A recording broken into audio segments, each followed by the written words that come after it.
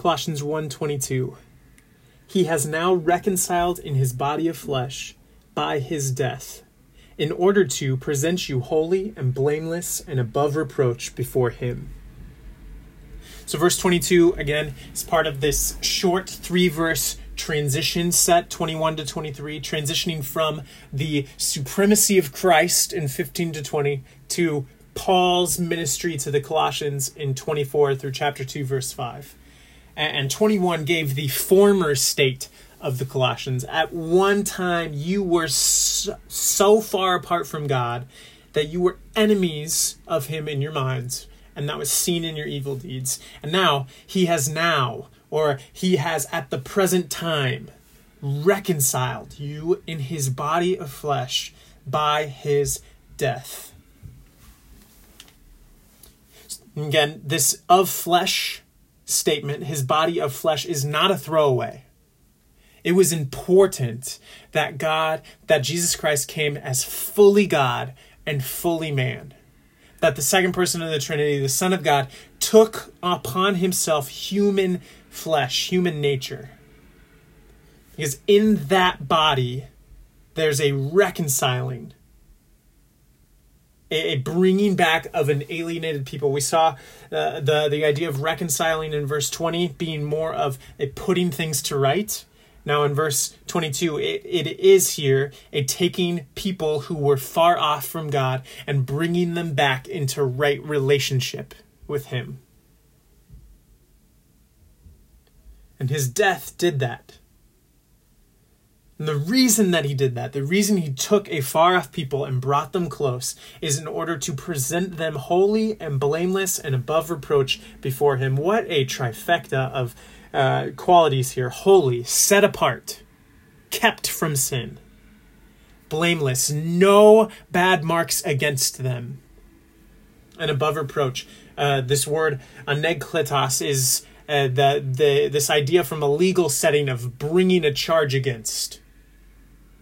So you're set apart, there's no fault found in you, and people can't bring a charge against you. Not because you have lived a perfect life, not because you've overcome all of your sin struggles, but because you are found in Jesus Christ. It is in his body of flesh that we are reconciled to God. Again, my friend Nick Rowan has the phrase, what's ours is his, and what's his is ours. So, what is ours, the alienation, the hostility of mind, the evil deeds, was put upon him. What's ours is his. He took it on the cross.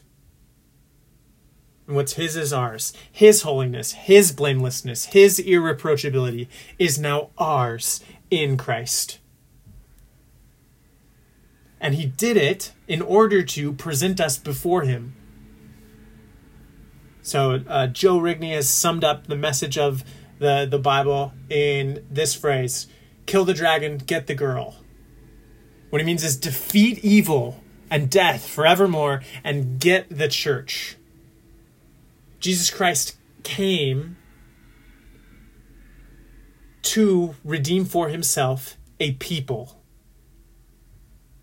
And we praise God for those things. And so how can we pray in light of this verse? Well, one, we can pray, thank you for the incarnation. Thank you for Jesus Christ coming in a body of flesh as it was necessary to do the work of reconciliation. Thank you for our unity with him, and how in our unity with him, he receives our alienation, our hostility of mind, our evil deeds, and took them upon himself, crucified them, and then gives us now holiness and blamelessness and irreproachability. God, I pray that you would help me to live out this new identity.